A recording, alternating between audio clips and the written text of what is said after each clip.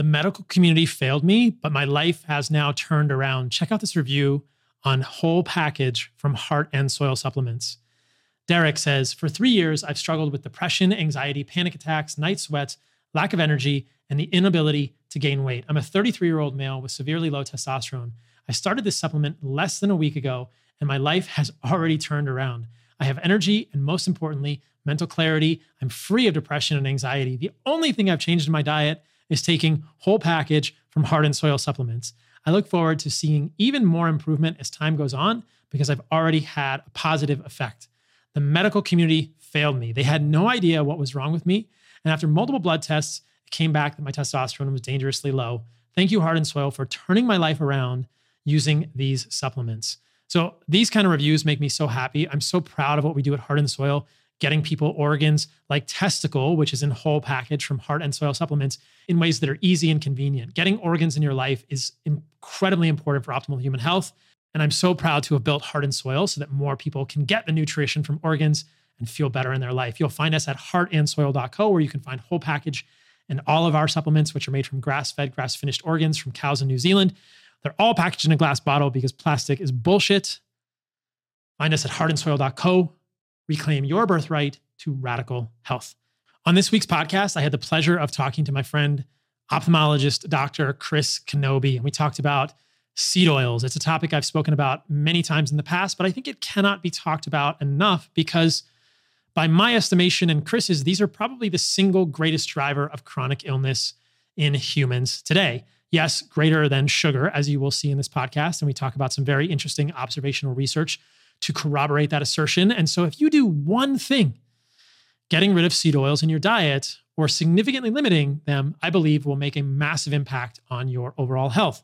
So that's why this conversation with Chris is critically important. That's why I think talking about seed oils is important. These are corn, canola, sunflower, safflower. So enjoy this conversation with Chris Knobbe. You will learn a ton. We dig into a lot of the science, but it's not overly scientific as some of the previous podcasts on seed oils have been.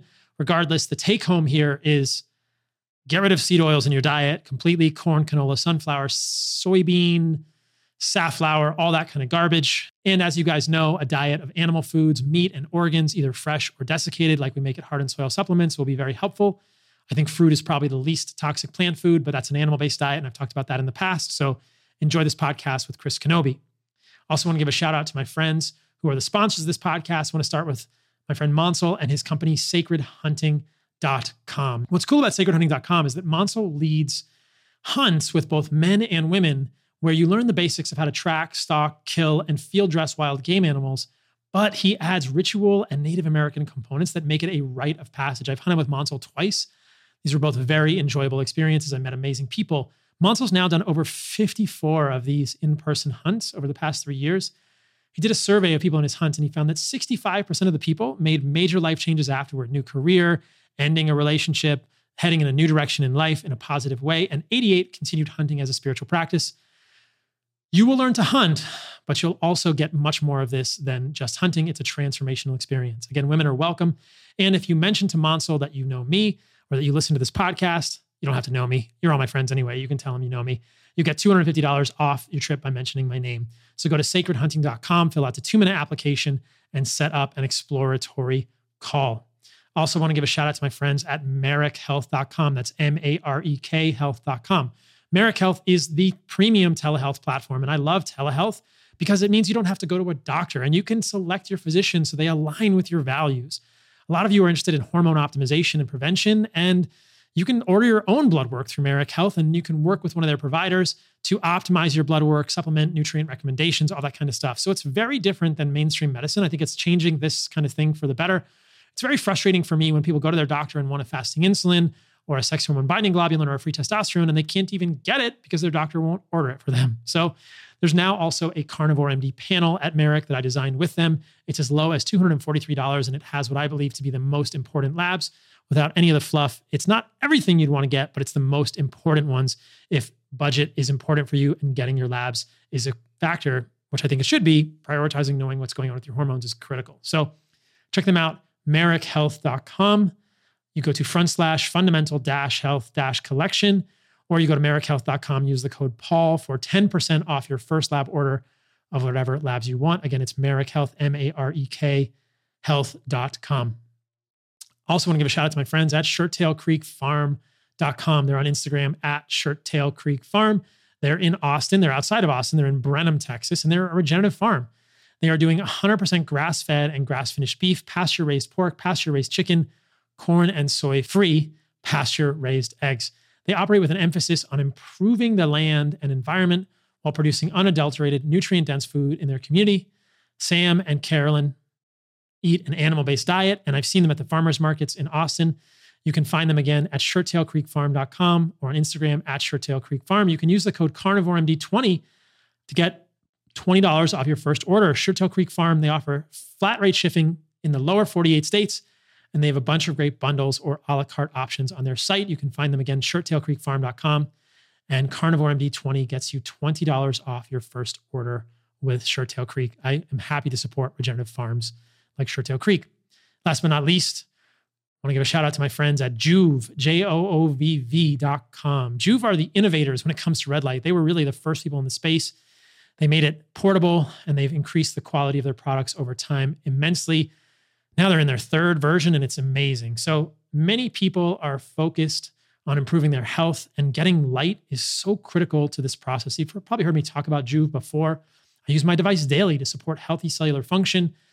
Getting red light is critical. You can get it from the sun, but a lot of us aren't out in the sun enough. So after a hard day of surfing, or if I'm sore from skating, getting in front of the red light at night really helps me relax. It helps with muscle recovery, I think. I think it also helps with skin. There's definitely evidence that it improves testosterone in lab animals, and it definitely helps with sleep. So get some red light in your life. Check out the Joovvs at joovv.com, JOOVV.com. Joovv is offering all my listeners an exclusive discount on their first order. Again, joovv.com/Paul for your qualifying order. Pick up a Joovv today. Some exclusions do apply. That's it. On to the podcast, guys. Enjoy this one with Chris Knobbe. Chris Knobbe, thanks for coming on the podcast. Thank you, Paul. Appreciate you having me on. It's a pleasure. Dr. Chris Knobbe, my mistake. Doctor. Welcome, doctor. So I don't let anybody call me doctor, Paul. We've done a couple of podcasts together, but for people that aren't familiar with your background, just can you introduce yourself and your background, and then let's just jump into some ophthalmology stuff from the start. Okay, sure.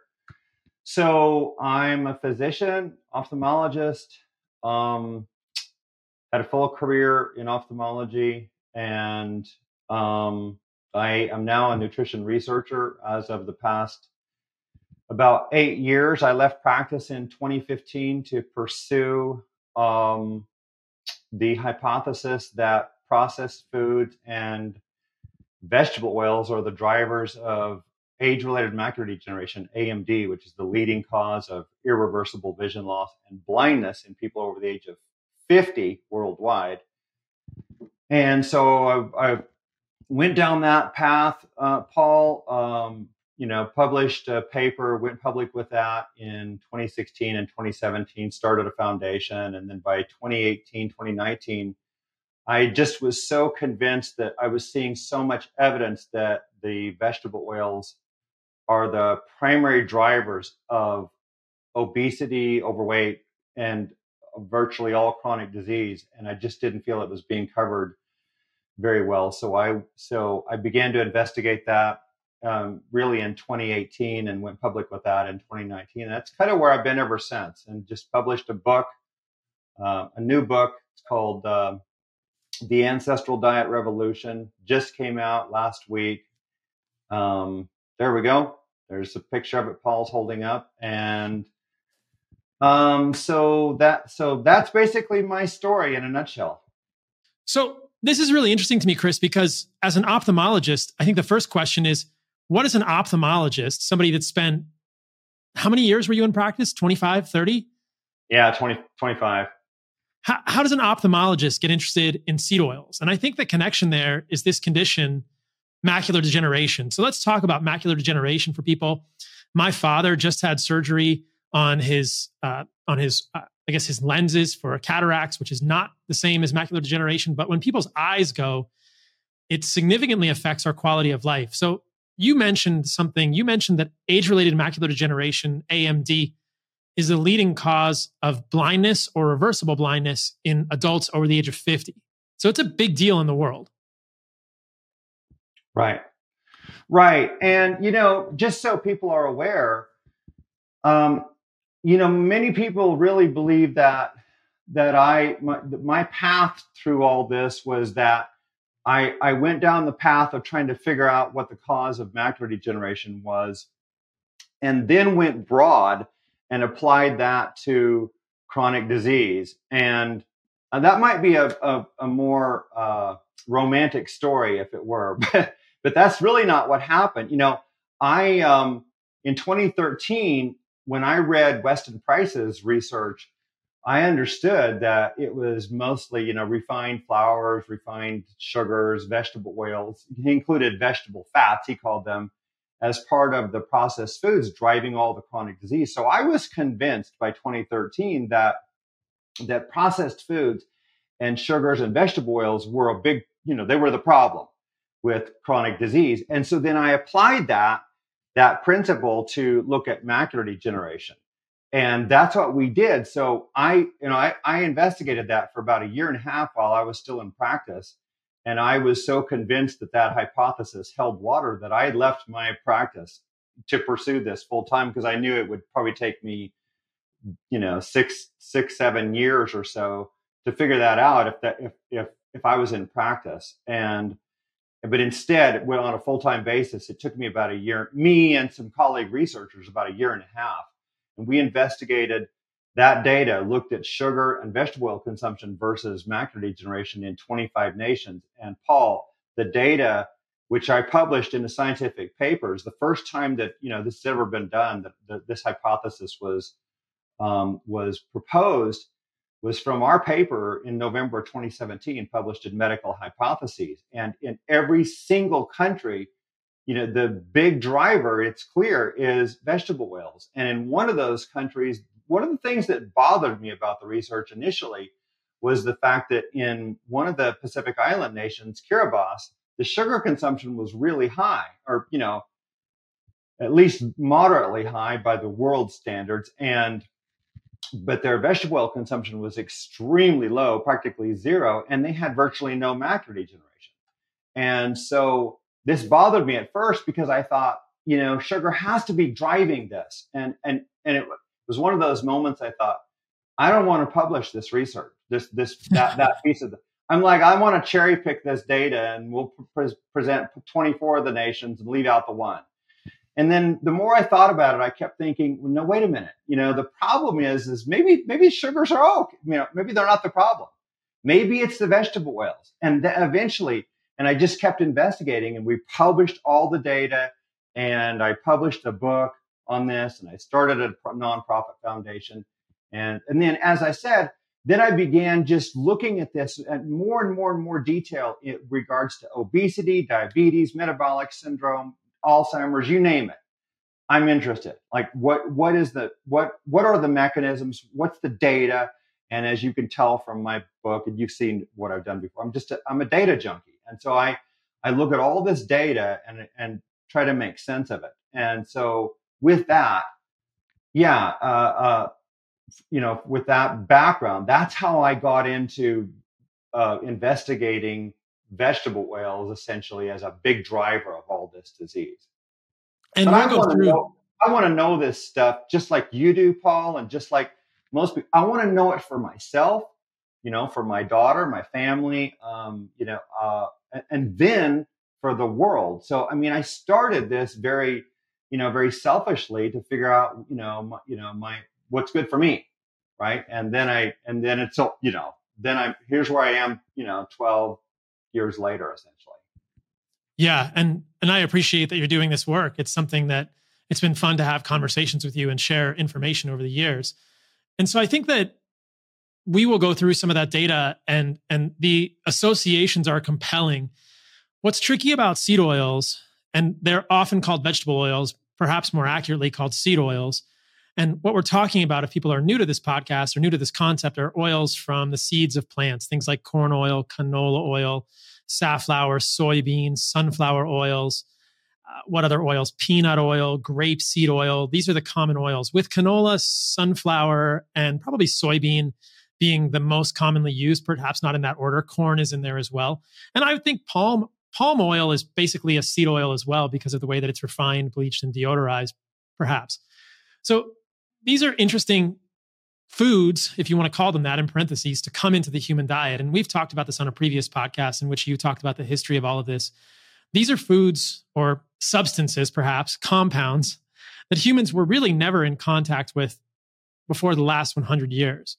And so there are some really compelling associations between the inclusion of these compounds, these substances, which were previously used as machine lubricants in the late 1800s, something I've talked about in the past, and the increased incidence of disease in humans over the last 100 years. Because what is difficult to debate in any way, shape, or form is that humans have gotten much less healthy in the last 100 years. So I think that as physicians, all physicians, you and me both especially, are asking this question: what the heck is driving chronic illness? And there are a lot of possibilities, but I think seed oils are certainly one thing to consider.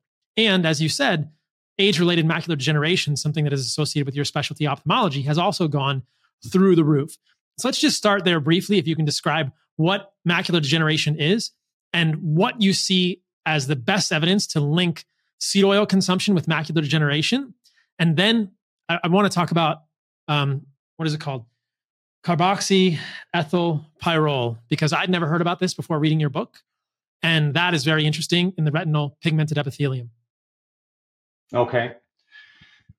Yeah. So if you look at the history of age-related macular degeneration, AMD, this is one of the first things I did because obviously, if this disease is driven by processed foods, then when we didn't have any processed foods or they were extremely low, AMD should have been rare. And indeed, that's what I found. And this literally took months of research. But I ultimately determined that there were no more than about 50 cases of macular degeneration in all the world's literature between 1851, when the retina was first visible because of invention of the ophthalmoscope, and 1920 or 30. In that roughly 80-year period, there were no more than 50 cases of AMD in all the world's literature. And most all of those came in the 20th century. There was just a handful of cases literally in the 19th century. And the ophthalmologists were describing that there was immense evidence that they were looking at the retina, and they had photographs and images and drawings and all that, but there weren't any images of macular degeneration in the 19th century at all. What do you think is the best evidence that we have that vegetable oils are driving this? Yeah. Okay. So the best evidence. And, we have a paper that's slated to be published, I hope, and another paper. And in this paper, we've taken data from 20 nations, and we plotted that versus average seed oil consumption for a period of 25 or more years. So if we didn't have 25 or more years data, we weren't plotting those two together. And this is in the book. But anyway, and then we analyzed that data to look at, the correlation, and using the R Pearson correlation coefficient, the number is 0.78.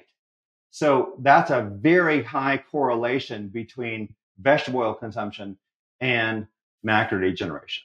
Now, if we get into the nitty gritty detail, that's extremely complicated.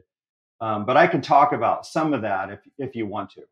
Get nitty gritty. I think we got to get scientific. Maybe just before we get into that, just tell people what macular degeneration is. You mentioned the retina, the back of the eye, but a lot of people don't even know what the macula is.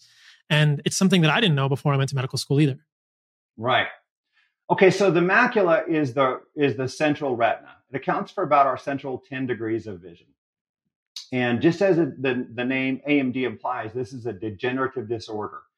And what we see in macular degeneration is many things, but we see loss of retinal pigment epithelial cells. And these are the cells that support the photoreceptors. The photoreceptors are rods and cones. And that's what ultimately is required is to see. So So we have loss of the RPE of the retinal pigment epithelial cells.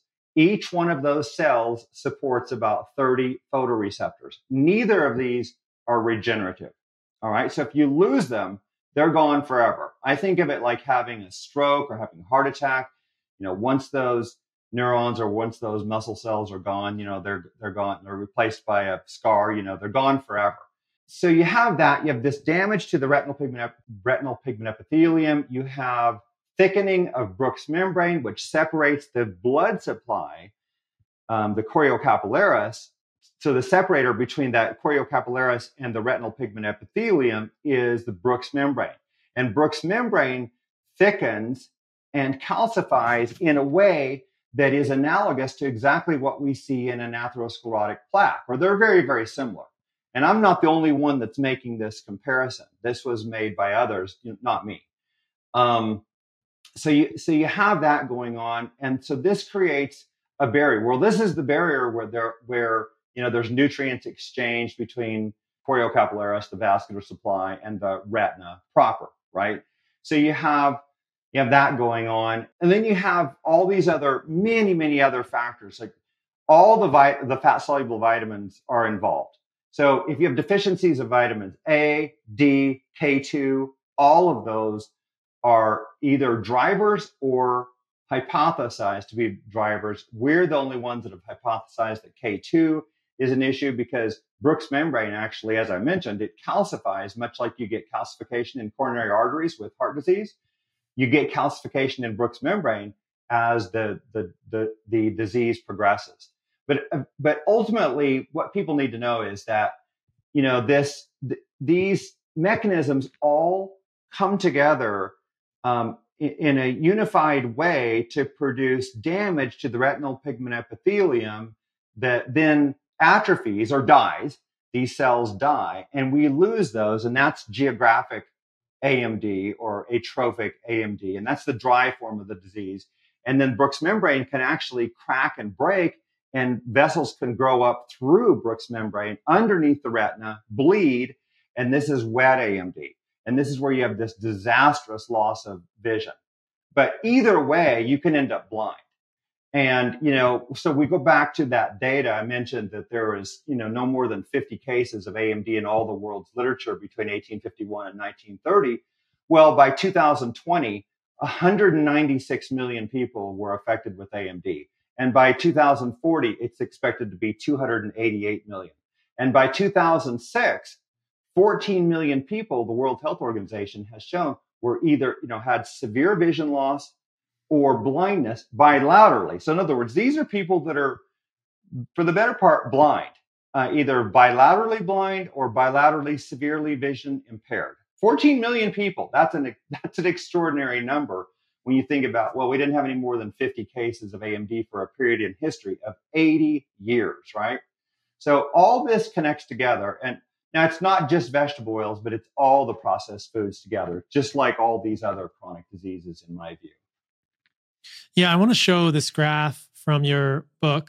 This is the graph showing the correlation between the incidence or the prevalence of age-related macular degeneration on the y-axis and the average polyunsaturated oil consumption in grams per day on the x-axis. And again, the Pearson correlation coefficient is 0.78, which is a pretty strong correlation. And the outliers tend to be, I would say, above the line of best fit, Chris, rather than below the line of best fit. And why I'm pointing that out is because there are countries where there is increased prevalence of age-related macular degeneration, but there are very few countries where there is less. I would say there are more countries where there's more age-related macular degeneration than you would expect, rather than countries where there's less age-related macular degeneration for any given amount of polyunsaturated fat consumption. So that's a very compelling correlation. And there are other correlations. I've spoken about other studies. I'll put a couple of studies on the screen on YouTube for people here that I'll get after the podcast. There are other studies looking at this correlation and showing very strong correlations in more specifically studied populations in the United States. So this correlation between seed oil consumption and macular degeneration is very strong and is compelling. It certainly it's a very strong hypothesis. Now, these are all correlations. There's no data. No one's ever done a study where they gave people seed oils and looked for macular degeneration. This would be a very difficult study to do. But I think there are some compelling mechanisms that you discuss in the books and and I was wondering if you could talk about carboxymethylpyrrole or carboxyethylpyrrole, excuse me, because this is really interesting. This is one of these breakdown products of linoleic acid. So there's linoleic acid, which I'll just explain for people, is an 18-carbon omega-6 polyunsaturated fatty acid. When we say polyunsaturated fatty acid, that's a mouthful. We'll often abbreviate that PUFA or PUFA. And of those PUFAs, the one we think about the most is linoleic acid. So when we're looking at the percent of linoleic acid, not to be confused with linolenic acid, or more specifically alpha linolenic acid, which is an omega-3, we're talking about omega-6 linoleic acid. We're looking at the percentages of that fatty acid in the oils of certain seeds. And we'll talk about different seed oils and how much linoleic acid they have later in the podcast. But this linoleic acid is a very unstable fatty acid. That's not really debated. That's an organic chemist's proof. You can prove that with organic chemistry, that the more double bonds a molecule has, the more unsaturated a fat molecule is. And when there are more double bonds and the molecule is more unsaturated, then you have more instability at the level of electrons attacking these double bonds, kind of organic chemistry complexities.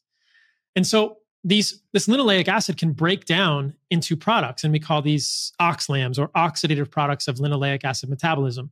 I've spoken about 4-HNE on a previous podcast with Tucker Goodrich and Jeff Knobbe, but I'd never heard of this carboxyethylpyrrole until I read your book. So what is CPE? It's one of these breakdown products, and why is it so interesting, Chris?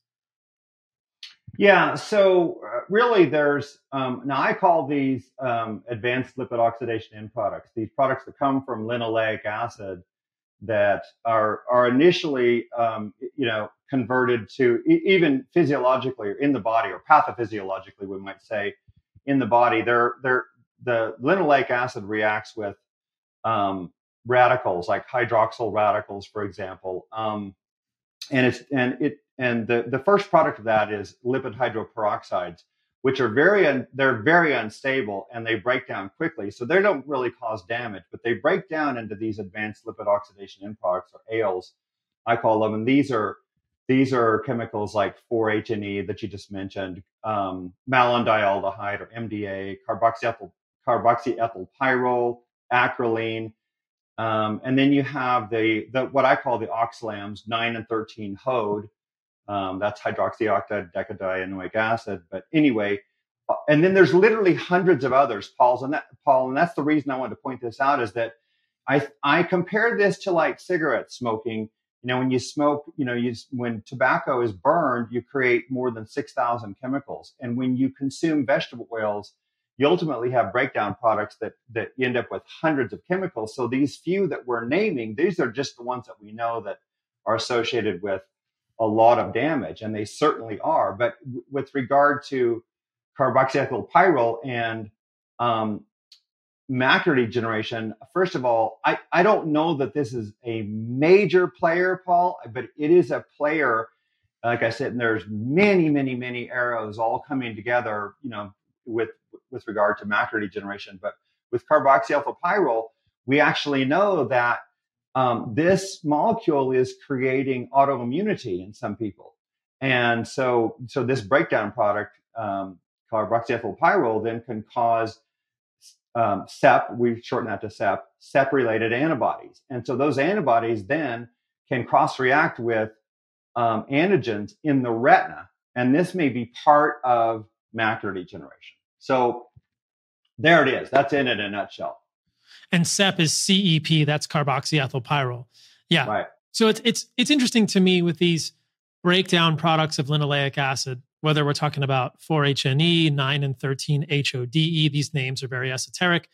Acrolein, which I want to talk about in a moment, carboxyethylpyrrole, CEP, malondialdehyde. Now, these, at least in the case of 4-HNE, that doesn't come from anywhere except the breakdown of linoleic acid. And so this is a very compelling argument to me. Is there anywhere else in the body that you would get CEP from? Is carboxyethylpyrrole coming from anywhere else in the human body, or is this exclusively from the breakdown of linoleic acid? To my knowledge, it's exclusively from breakdown of LA. And what's interesting about linoleic acid, backstory for people if they're not familiar, is that in the human body, we accumulate polyunsaturated fatty acids. We store these for better or for worse, often for worse, because I think that we are in an evolutionary situation where we're getting too much of them. But humans can interconvert saturated fats and monounsaturated fats. And our body will make saturated fats, the fats that are supposed to be bad for us. We're going to talk about saturated fats and the liver later in this podcast. But our body makes saturated fats. And our body can interconvert those saturated fats with monounsaturated fats. And just so people understand, saturated fats are a string of carbon molecules, essentially with a different molecule on the end. And all those carbon molecules are bound by single bonds. An unsaturation is a double bond. So a saturated fat is all single bonds between the carbons in the fatty acid tail. And so our body can put one unsaturation into a saturated fat to make a monounsaturated fat. And there are multiple monounsaturated fats that are used in the human body for signaling and membranes. But our body doesn't make polyunsaturated fats that well. It has to start with raw materials. We can't introduce multiple double bonds into a molecule. So we need some polyunsaturated fats. But I think that the hypothesis that you and I are both suggesting is that evolutionarily, we are now getting increased amounts of these polyunsaturated fats, and past a certain threshold, they become problematic for humans. They're just not that available in, quote, nature. Hunter-gatherers, and this is something that you pointed out to me, don't have a lot of polyunsaturated fats in their diet because they're really only present in nature in nuts, which are seasonal. And as we know, our hunter-gatherer ancestors don't eat a lot of nuts. So maybe you can talk a little bit. I want to come back to the breakdown products in a moment, but this is probably a good moment for you to talk to us a little bit about what you've learned about how much linoleic acid is in our diet today as westernized humans versus what we know about the amount of linoleic acid in our ancestors, whether it's extrapolated from indigenous people who are currently living or anthropology, people like the Hadza or other indigenous groups. So that's a very interesting distinction for people to understand. And the whole framework of this is that when we have excess amounts of polyunsaturated fats, they accumulate in the human body. And we'll talk about this also in the podcast. It takes us probably 2+ years to get rid of them based on our physiology. Right. So if we look at omega-6 linoleic acid in the American diet through history, this is, I think, is a critically important because we know that, as you and I have talked about, and many others have talked about, that, for example, coronary heart disease was virtually unknown in the 19th century. Alzheimer's disease was unknown. Macular degeneration was extraordinarily rare. Dementia was unknown unless it came from syphilis. Obesity was 1.2% in men age 18 to 80. So what were we not consuming? And the answer is that, well, we had extraordinarily low levels of omega-6 linoleic acid because we didn't have any seed oils in the diet until right after the American Civil War. Beginning about 1866, we got cottonseed oil. That was the first seed oil that Americans had ever seen, and they weren't really ready to accept it. But what we did was, let's get back, staying with the omega-6 theme, is that we modeled the diet of Americans in 1865. And you could do this too. This is not that hard to do when you have things to help you like chronometer, and you know about the amount of LA in grass-fed meats and milk and purely ancestrally raised animals and all that. So we looked at this 1865 Americans, and they were consuming about 2.2 to 2.6 grams of LA per day. Now, in the book, I use the figure 2.2 grams, which is about 1%, but it might be 1.1%. We're splitting hairs here, okay, in terms of the omega-6 linoleic acid consumption in 1865. All right, at that point, we had no vegetable oils. We were phenomenally healthy. 1909, we know the next data available comes from Tanya Blasberg, and we know that by then we had a little bit of cottonseed oil and we had soybean oil. We had about 9 grams of vegetable oils per day, and our total LA consumption had doubled. There's the graph. So we were at 2.4 grams of omega-6 linoleic acid in 1909. That's 2.23% of consumption, right, of total calories. And if you go clear to 1999, you can see that we're just increasing with our vegetable oil consumption during this time. In 1999, we're at 18 grams of LA. That's 7.21% of total energy. And then by 2008, we're at 11.8% of our total calories, 29 grams a day of omega-6 linoleic acid alone. So we went from 2.4 grams or 1.1% in 1865 to 29 grams or 11.8% of calories in 2008. Now, if you look at, I've looked at all these, ancestrally living populations, like so let me name them, just several.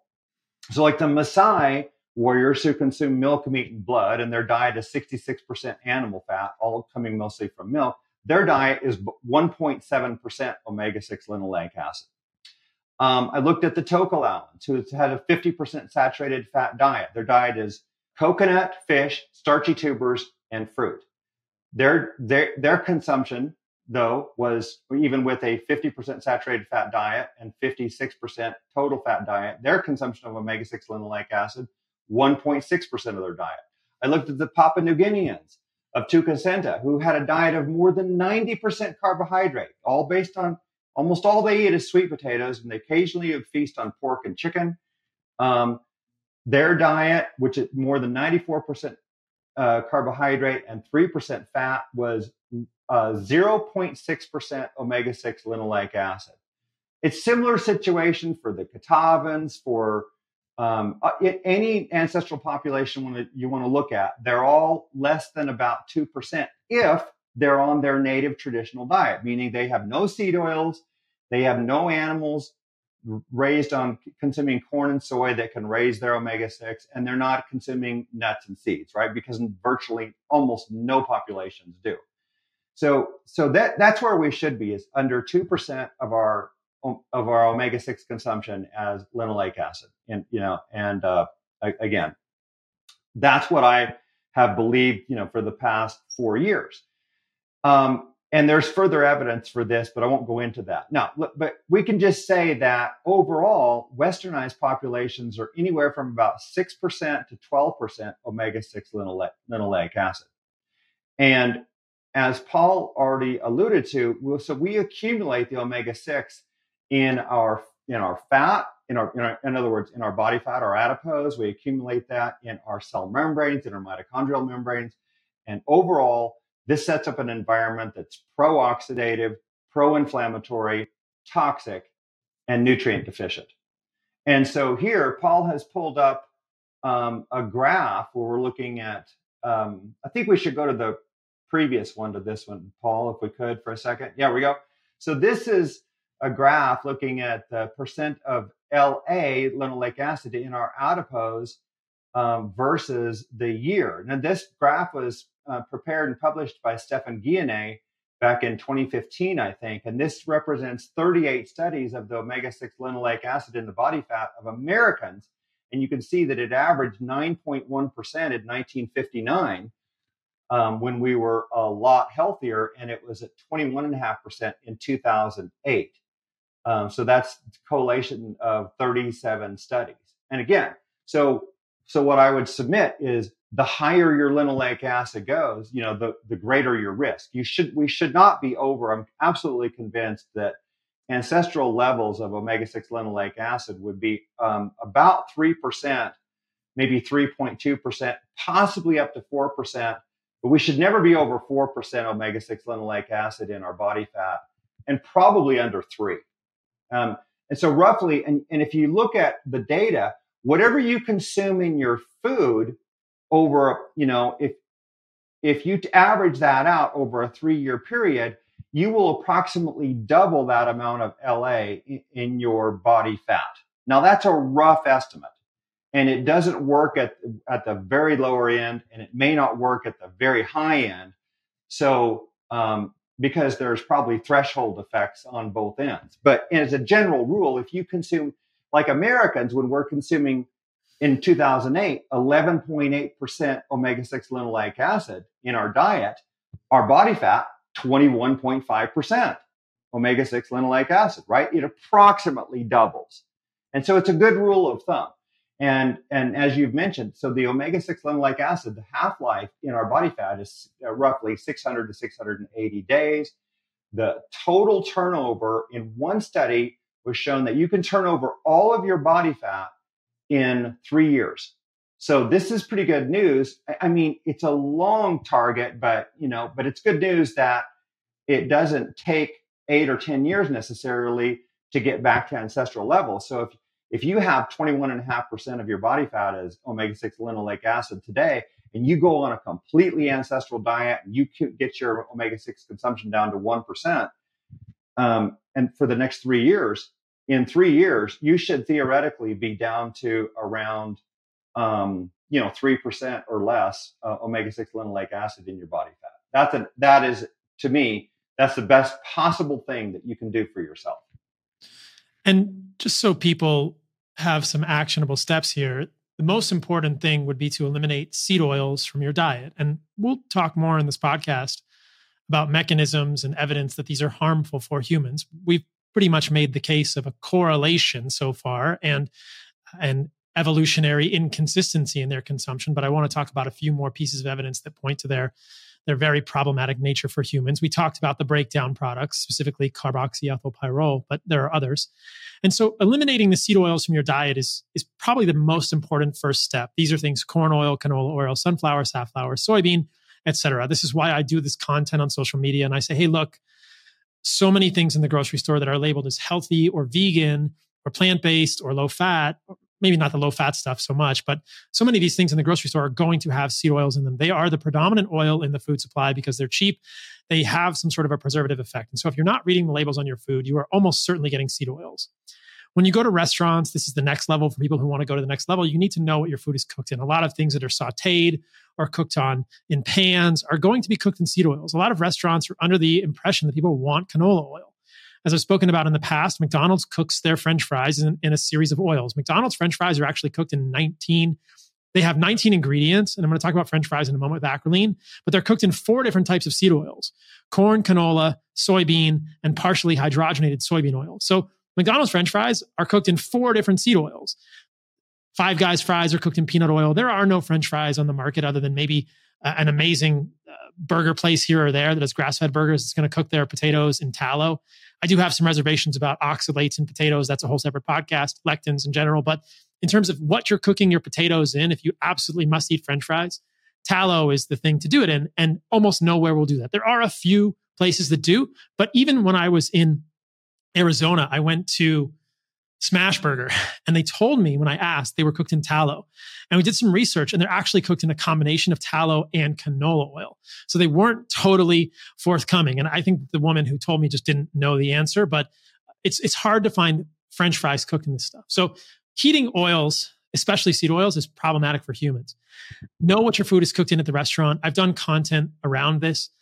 If you ask restaurants, they will either avoid the seed oils or they'll cook in something else for you, preferably butter. That's going to be a big step in the right direction, but you need to know where it's happening.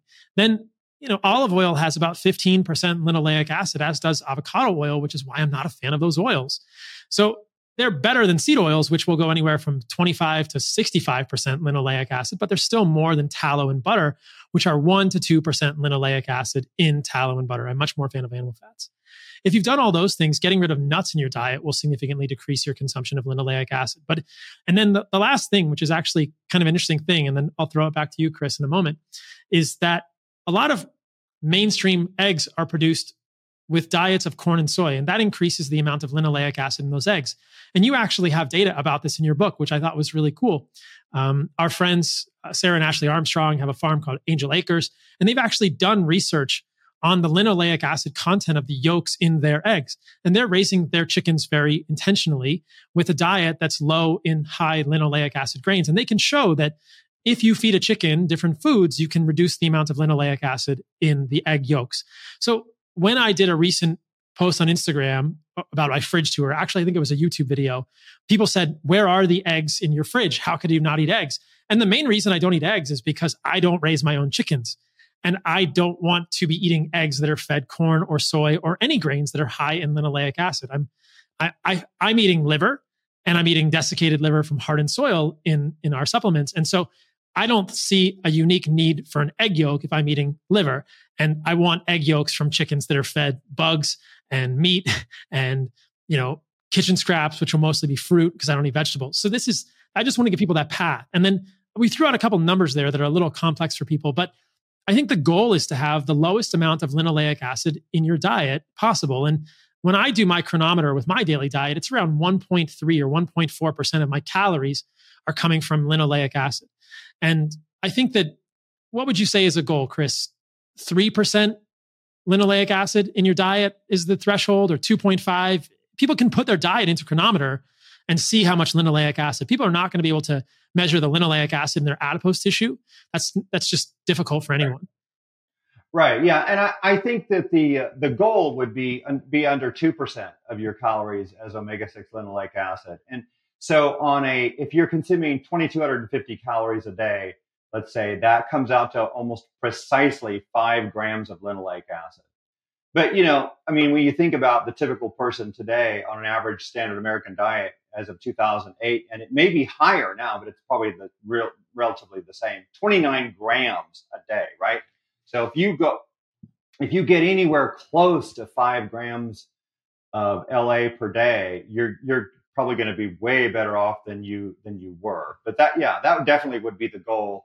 And you have to look at all these things like the eggs. And I do consume eggs, I would not, like you, Paul, I wouldn't consume any eggs that are coming from chickens that are consuming corn and soy, because that will drive their LA up a lot. And, LA gets concentrated in eggs. So you can get too much, you can drive your omega-6 consumption, I think, too high pretty quickly. If you're consuming 4 eggs a day that are CAFO raised, you'll get around 4 or 5 times more LA than you would with these ancestral eggs. The number that sticks in my head, and I don't have this in front of me, but I think in the Angel Acres eggs that are, they're not fed corn or soy, and they're out on pasture, I think they had 0.17 grams of LA per egg.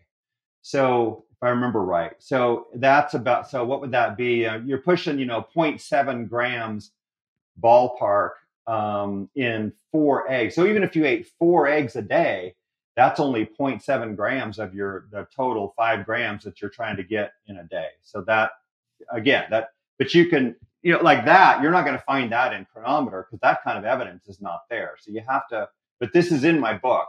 We've got all that kind of data, and the data on,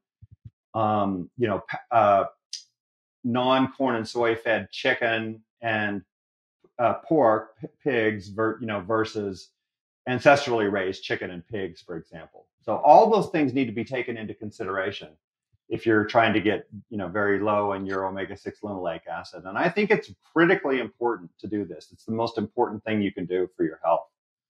Yeah, I found the graph in your book. It says in the ancestral eggs, quote unquote, which is coming from Angel Acres, you have 176 milligrams of linoleic acid per egg.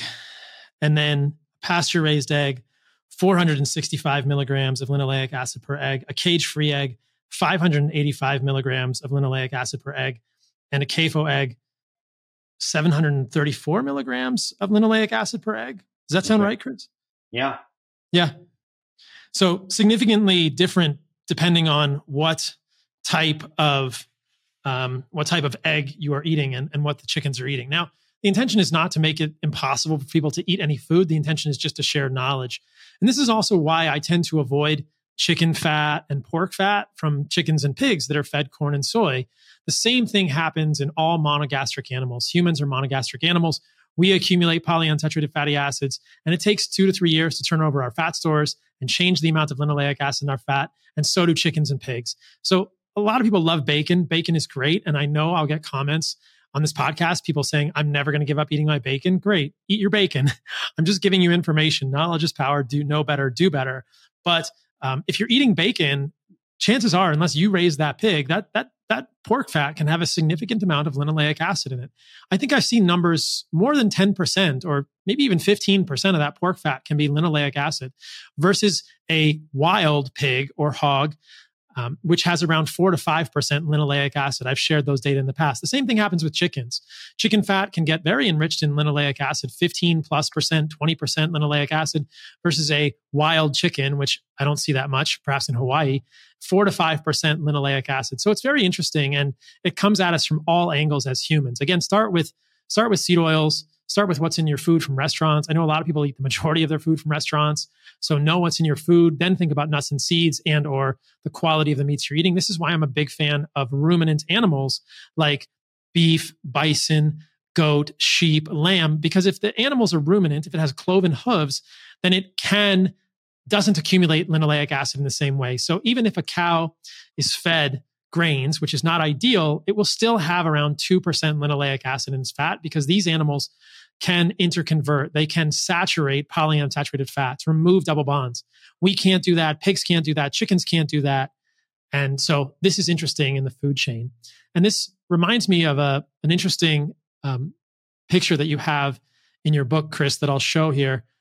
Yeah. So the reason we're looking at this slide is because I'm pausing here, Paul, because I'm thinking about the people that would just be listening to this. So we have a picture of a little boy who, I don't know, he must be 7 or 8 years old or something like that, who's smoking a cigarette, which is almost any parent or anybody would be stopped dead in their tracks if they saw that. And then to the right of that, we see a little tiny boy who's probably 2, who's roughly who's eating from a big plate of French fries. And of course, everybody would think that the kid eating the French fries that's kind of normal. We just think of that as rather normal.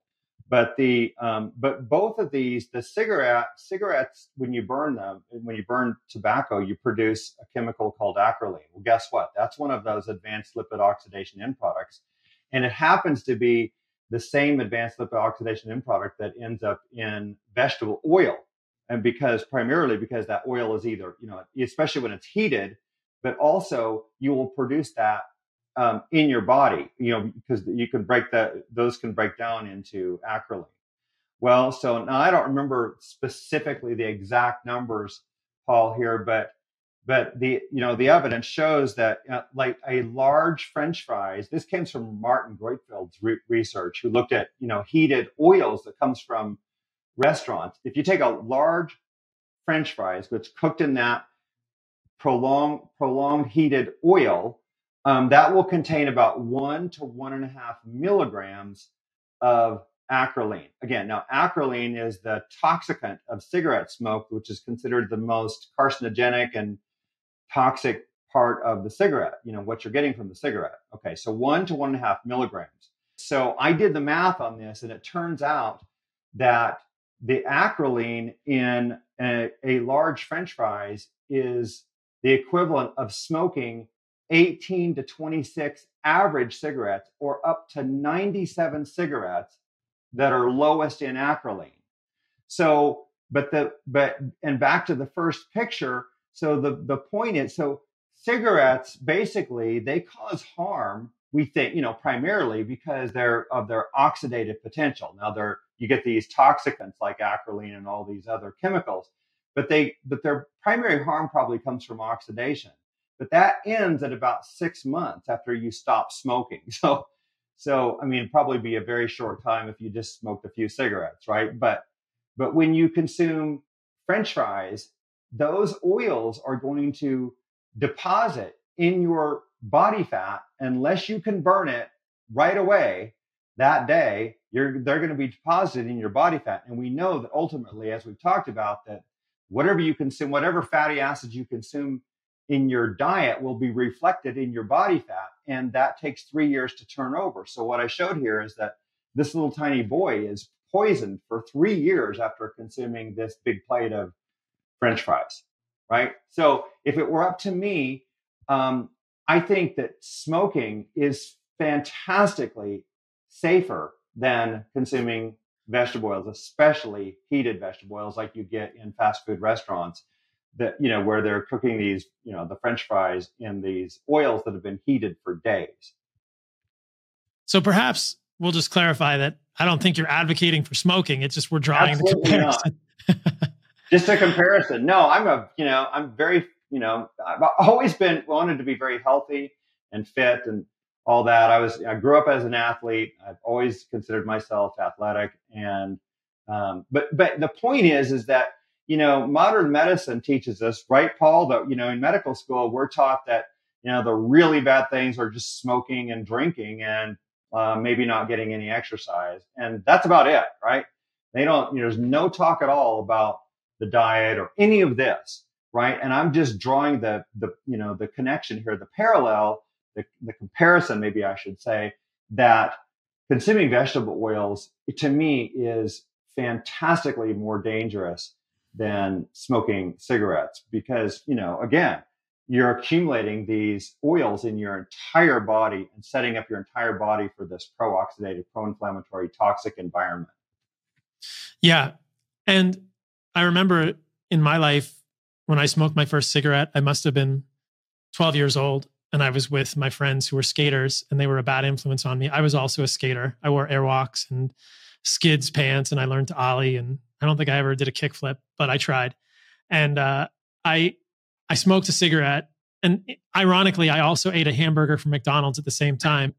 Yeah. And then I smoked half of another one later in the day. And I, midway through the second cigarette, I thought, I don't want to be a smoker. And I threw it away and I never smoked another cigarette. But my family would always give me junk food. And I don't think that they were negligent. It's just they didn't know any better, even though my father is a physician.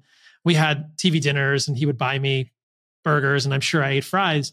And if I told my family that I had French fries for lunch with my dad, and I told them that I smoked a cigarette with my friends who were skaters, they would be much more mortified about the cigarette than they would about the French fries. And this is just our gap in knowledge as humans and how many of us feed these foods to our children or don't know that these things are in our foods. And how ironic also, Chris, and I've done some content on this, that almost every baby formula I've ever seen in the grocery store, even those that are marketed as healthy or alternative or goat milk formulas, contain seed oils because we are trying to match the amount of linoleic acid in the breast milk of mothers. Well, imagine that. If we're eating more linoleic acid and our fat contains more linoleic acid, then our breast milk contains more linoleic acid. So I believe there are studies about this. You may know the breast milk of American mothers is very different in linoleic acid content than that of indigenous pregnant nursing mothers. Isn't that correct?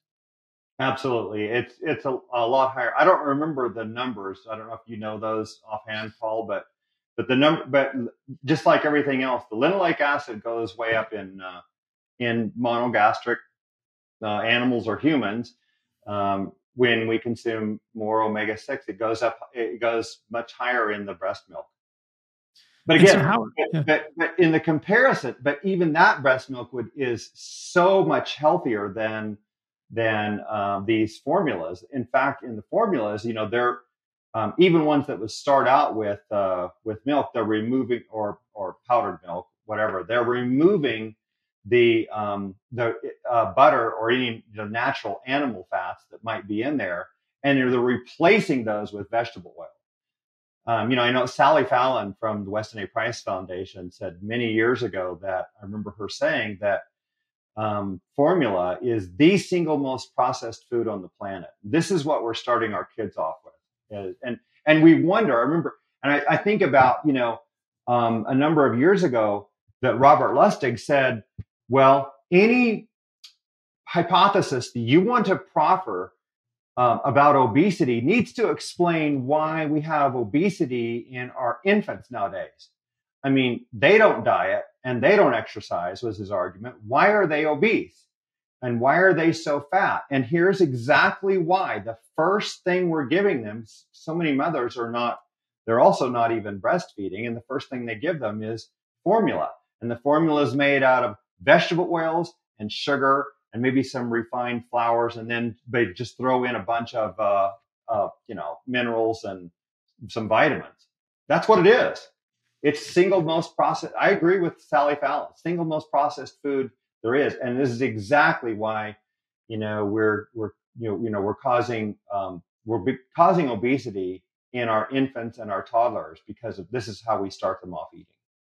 And there is research correlating linoleic acid consumption in mothers and levels of obesity in children. So this has all been documented that moms who eat more linoleic acid have more obese kids. Again, it's a lot of correlations, but I think that the correlations are so numerous and so strong that we cannot ignore this. And I guess the point of all this is just that I hope that really tight research will be done in the future so we can put this issue to rest, because there are confusions and people will say it's correlation, it's not causation.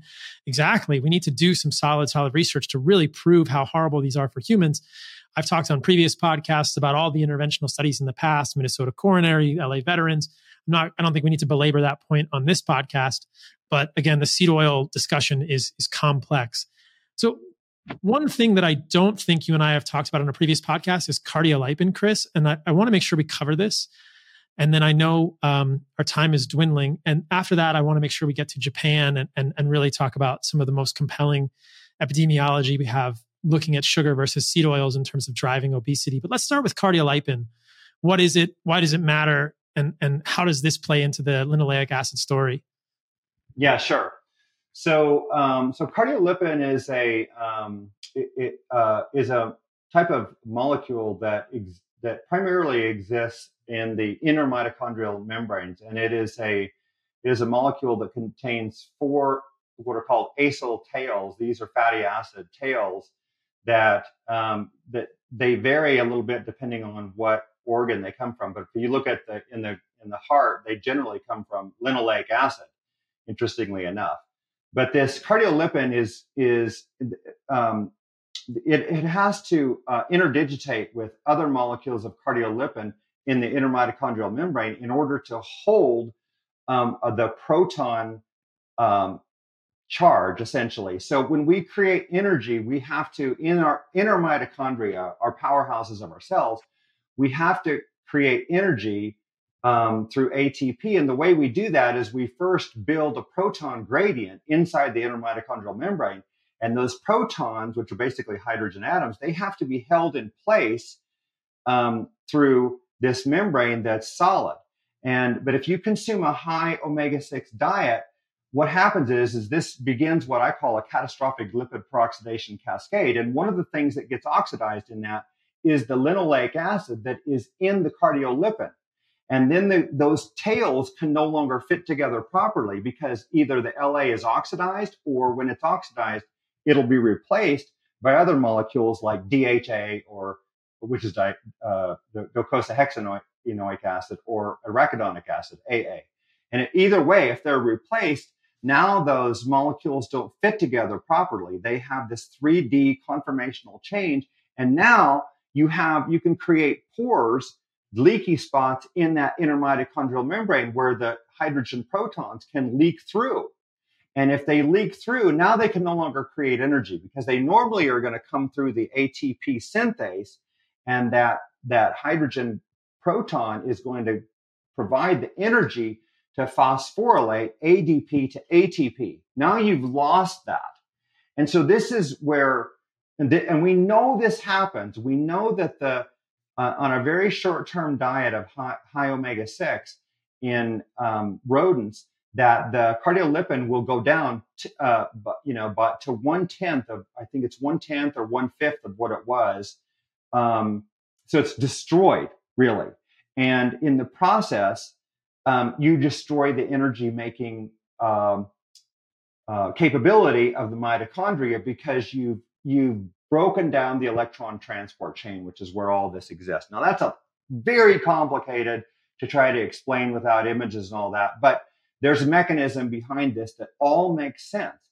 And when you cause this energy failure in this way, when the cell can't properly make energy, the cell begins to fall apart. We need energy to do all cellular functions there are, right? And this is, I think, number one is now you've paralyzed cellular processes. You also cannot properly burn fat for fuel, is what I believe. And then you'd actually begin to store lipid droplets in the cell that can no longer properly be burned for fuel because they can't run through the Krebs cycle and the electron transport chain properly. So this may be one of the reasons that we see these lipid droplets accumulating in the liver and in the, in the retina and in the brain and all that. We're wondering why all this is, but I think it's, ultimately toxicity from the high omega-6 diets that's driving this. So that's basically the story of cardiolipin. And there is definitely more detail that, we get into. There is another proposed mechanism for this, but the bottom line is we know that cardiolipin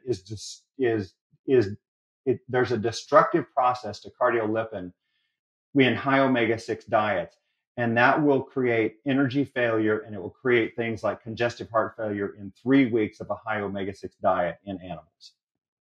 And isn't there evidence that when babies are born, their cardiolipin looks different than it does in most westernized adults in terms of the population, like in terms of these 4 acyl tails and the amount of linoleic acid that as we age, it can become enriched in linoleic acid in people that are eating more high linoleic acid diets? Yeah, I don't know the answer to that specifically in comparing babies to adults or whatever. I don't know the answer to that, Paul. Maybe I heard Tucker talk about that. I'll have to circle back to Tucker Goodrich, but I feel like we talked about that on a previous podcast with Tucker Goodrich, and the fact that if you look at a baby's cardiolipin, it's very different than a westernized adult's cardiolipin in terms of the population of the linoleic acid in those tails.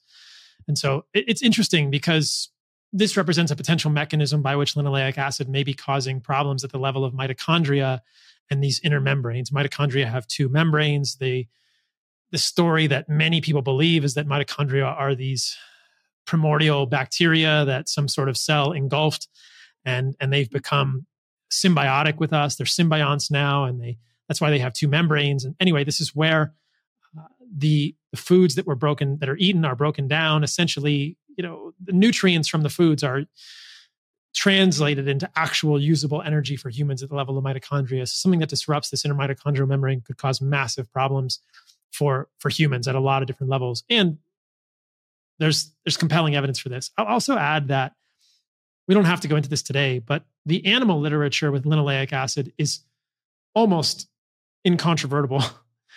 It's unequivocal that linoleic acid is harmful for animals. Unfortunately, it's much more difficult to do controlled studies in humans. But if you look at rats and mice, it's very, very clear that feeding rats and mice higher linoleic acid diets leads to all sorts of problems, myriad issues in these animals with these. As I said earlier, some of the interventional studies with linoleic acid in humans are confounded by problems with the control groups. Nobody has done an interventional study with linoleic acid in the last 50 to 60 years, as far as I'm aware. Isn't that true, Chris? Like, no one's actually repeated any of those studies.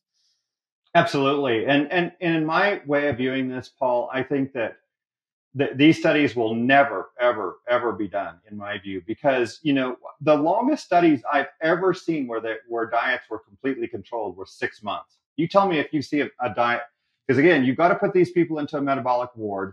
You got to control everything they eat. It's got to be, tracked, measured. It's extraordinarily expensive. And I haven't seen one that tracked, an entire diet for more than 6 months. Most of them are just a few weeks at most. This is in people. So, I mean, all these other studies, they tried to change one thing, like the ones you'd mentioned, the LA American Veterans Trial, the Minnesota Coronary Survey, and they try to change one thing about the diet, but you've got a million confounders really in all those too. And you're starting off with all these studies, you're starting off with people that already have, like, if you take a bunch of 40-year-old, male Americans and you try to randomize them, well, you're going to have people with really high omega-6 in their diet. And you're going to have people with really low, potentially like you and me. Right. But that takes 3 years, before you actually change the most important thing, which is the omega-6 in your body fat and in your cell membranes, right? So it's just like if you're trying to figure out what causes lung cancer, and you take people that, you take a group from all of which were smokers, right? But some just smoked more than others, right? And now you randomize them into different groups and run a trial for a few years, right? What can you learn from that? And this is why I am so invested in the evidence that comes from observational studies. That's what these are, that I do primarily. I look at what's happened in people, in populations, over very long periods of time. It's really what Weston Price did. It's observational, but you can look at, the data as a whole for the entire population, like in our case, for up to 150 years. And then look at what happened to those people in terms of outcomes. And you're never going to see this happen, with any long-term randomized controlled clinical trials. And if you did, then you have the problem of that a lot of these conditions that we're intensely interested in, cardiovascular disease, stroke, a lot of the cancers, macular degeneration, the incubation period for these diseases is 4 decades and longer, right? How many people do we see have heart attacks before age 40 or macular degeneration before age 40? How about Alzheimer's disease? So in other words, if you're going to run these studies, you need to run them for 4 decades. And you're going to have to completely control their diets, is the way I see it. Cost. So, we don't even, the LA American Veterans Trial, the Minnesota Coronary Survey, you got people coming in and out of the trials. You control one thing, you control some of the fat, and I think, and then you're trying to base your decision making based on very limited evidence and you have no idea the background of all these people, coming into these studies. That is extremely important. So I just, that's why I don't put a lot of, there's just constant talk about all these studies, and the problem is the reason there is that most of them don't answer the question very well, and they're never going to. It's very unfortunate. But I think that if I simplify it in my mind, most of us agree that quote unquote processed foods are probably the major driver of chronic illness in humans. The problem is that processed foods is kind of this hand-waving, non-specific term. What is a processed food? What is not a processed food? Processed foods tend to contain multiple ingredients, which could potentially be driving problems in humans. And this will wrap us into a discussion of Japan in a moment. So I was recently in Los Angeles, and I had the chance to hang out with a friend of mine, surprisingly, who's plant-based. And he and I will hopefully do a podcast at some point in the future and go back and forth and share our different opinions. His name is Simon Hill. And so we got a workout together at Gold's Gym in Venice. And it was about 30% working out and about 70% talking about studies between sets. And it was probably 2.5 hours of us talking. It wasn't recorded for people that are curious, but hopefully we will record something like that soon. I think that it's interesting. But one of my takeaways was that both Simon and I agree very clearly that processed foods are problematic for humans. And I'm interested in understanding what part of processed foods is harmful for humans so that we can scale that and give people something to really look for. If people just get rid of processed foods, their health will improve hands down. And it's kind of like, what a processed food is. Bag, labels. It's a cake, it's a cookie, it's candies, it's crackers. It's just processed foods. It's not something on the outside of the grocery store. It's not a piece of fruit. It's not a vegetable. It's not a meat. It's not tallow or butter or milk or cheese. Mostly everything else that I haven't listed are processed foods. And people might want to split hairs there. But what's interesting to me is that 2 of the main ingredients in processed foods people point to are sugar and seed oils. And so I think that all of the ingredients in processed foods, refined grains, flours, seed oils, sugars, potentially preservatives, glyphosate, gums, need to be considered for their potential to cause human harm. But if we just look at those 2 ingredients, sugar and seed oils, those are the 2 that I think stick out the most to me. And a lot of people will point to sugar as problematic for humans. As I've spoken about in the past, there are a couple of definitions of sugar, whether we're talking about sucrose, cane sugar, or high fructose corn syrup. But some of this work that you've done, Chris, I think is quite compelling and very interesting, looking at this epidemiology, this observational research in places like Japan, but I think Japan and China are good examples of this, and looking at patterns of sugar consumption versus seed oil consumption and then trying to correlate that with chronic illness. So you want to walk us through this? And I'll try and pull up some slides here. Yeah, let's just leave that one there.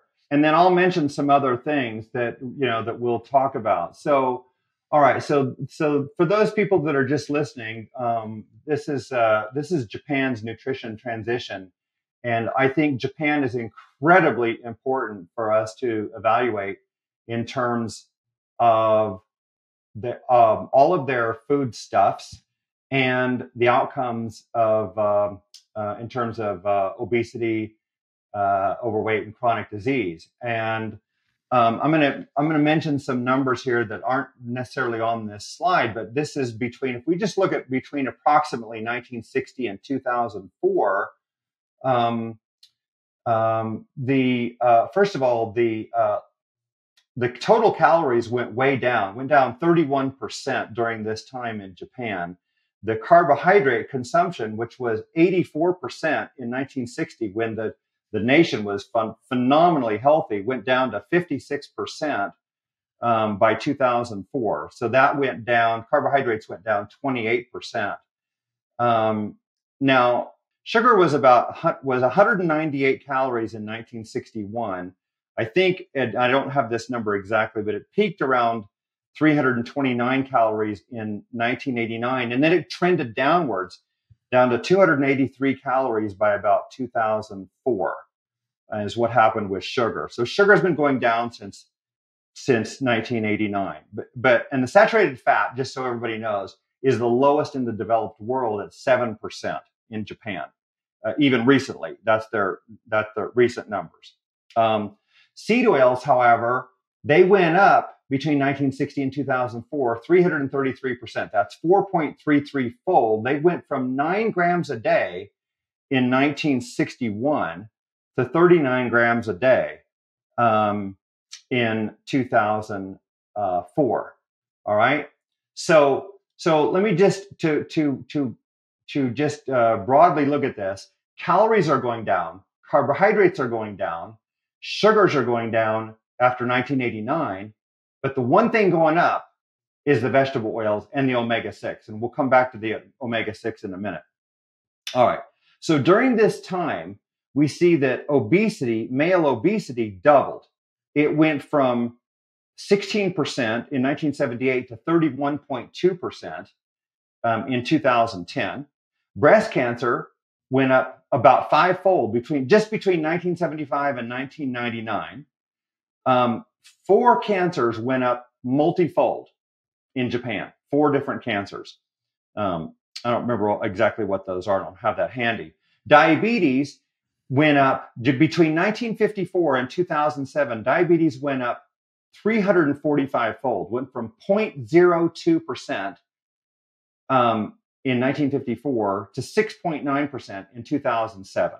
So 345-fold increase in diabetes. Macular degeneration went up 82-fold, went from 0.2% between 1975 and 1999 up to 16.37% in 2013. That's an 82-fold increase. So, but look at this, ladies and gentlemen. This is that you can see that the omega-6 was 1% of the calories back in 1961, when the seed oils were only 9 grams a day, right? And we end up at 7.8% by 2009. So the omega-6 went up 7.8 fold, right? So again, I think that's incredibly important to evaluate that. That's what better? How could you design a study any better than that? I think it's the perfect study, and it covers roughly a 50, 60 year period.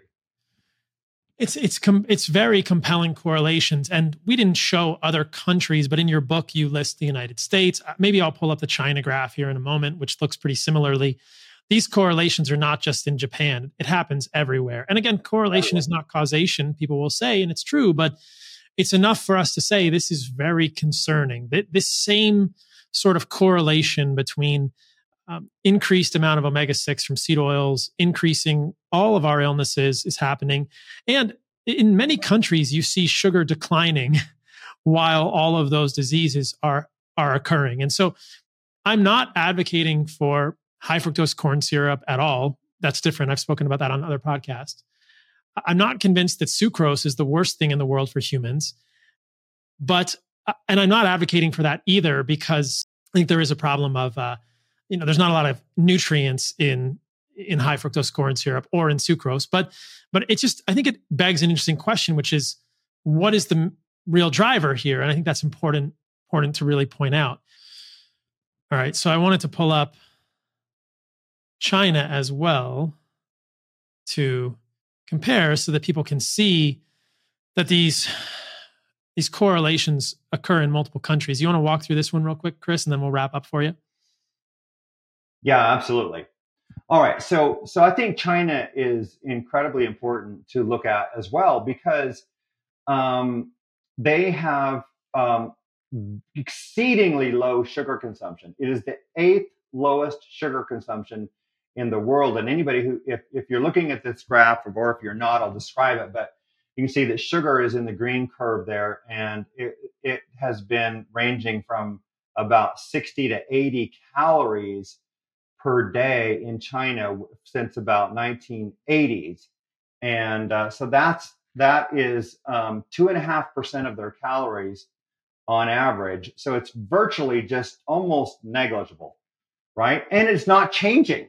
And but you can see that the vegetable oils in China have increased from 30 calories per day, which would be 3 grams, essentially, 3.1 or 3.2 grams back in 1961 in the blue curve there, right? And goes all the way up to, so by 2018, vegetable oils were 204 calories per day. So vegetable oils went up 7-fold during this time frame of approximately, this is almost, you're pushing 60 years here, right? This is like 57 years or so, right? Well, so what happened to them? Well, if you're looking at the graph, you can see that their overweight and obesity, that is the red curve. And the combined overweight and obesity climbed from a total of 15.3% back in 1991, I think it was, all the way to combined total of 42% overweight and obese by around 2014, I think it is. And then their cancer incidence, basically, this is incidence, increased from 495 per 100,000 back in about 1991 up to 1,587 per 100,000 by 2017, I think it was. And so the cancer, it went up 3.2-fold. Obesity went up 3-fold. And a couple other things I'll mention that are not on this graph. Cardiovascular disease went up 15% just between 1990 and 2017.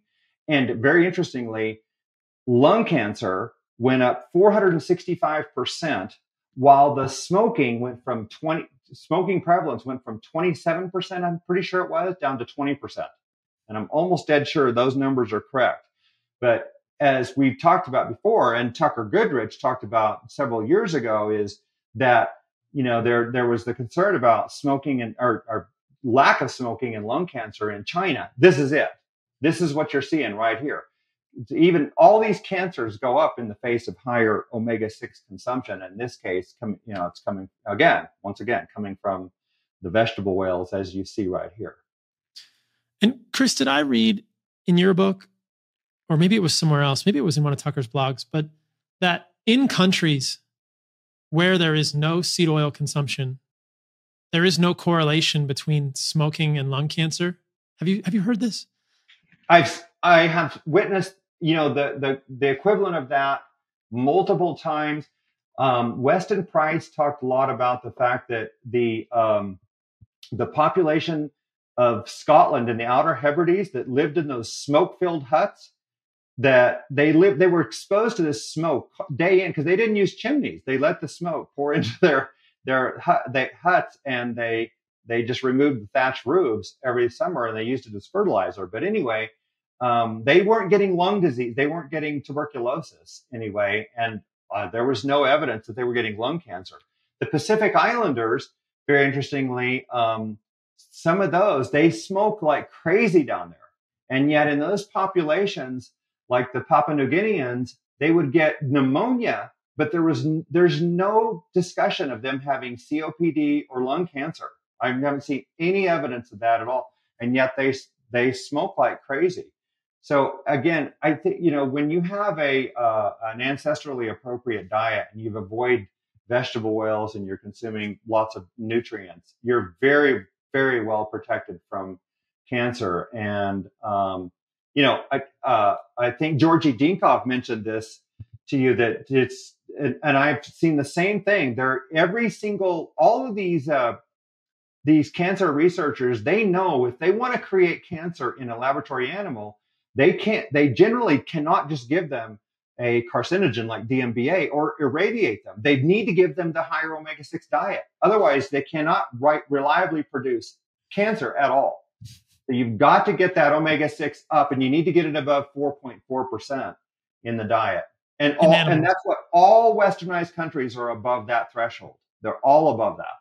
All of them. Yeah. As we mentioned earlier, the animal studies are very, very concerning. And I think the parallels for humans are very likely there, but the cancer connection, the cardiovascular disease connection, and with Tucker and Jeff, I talked a lot about cardiovascular disease and LDL and its propensity to oxidize when you're eating more linoleic acid. I mean, there's so many things we didn't have a chance to talk about today, but thanks for coming on the podcast, Chris. Thank you for your work. Where can people find more of your stuff and get the book?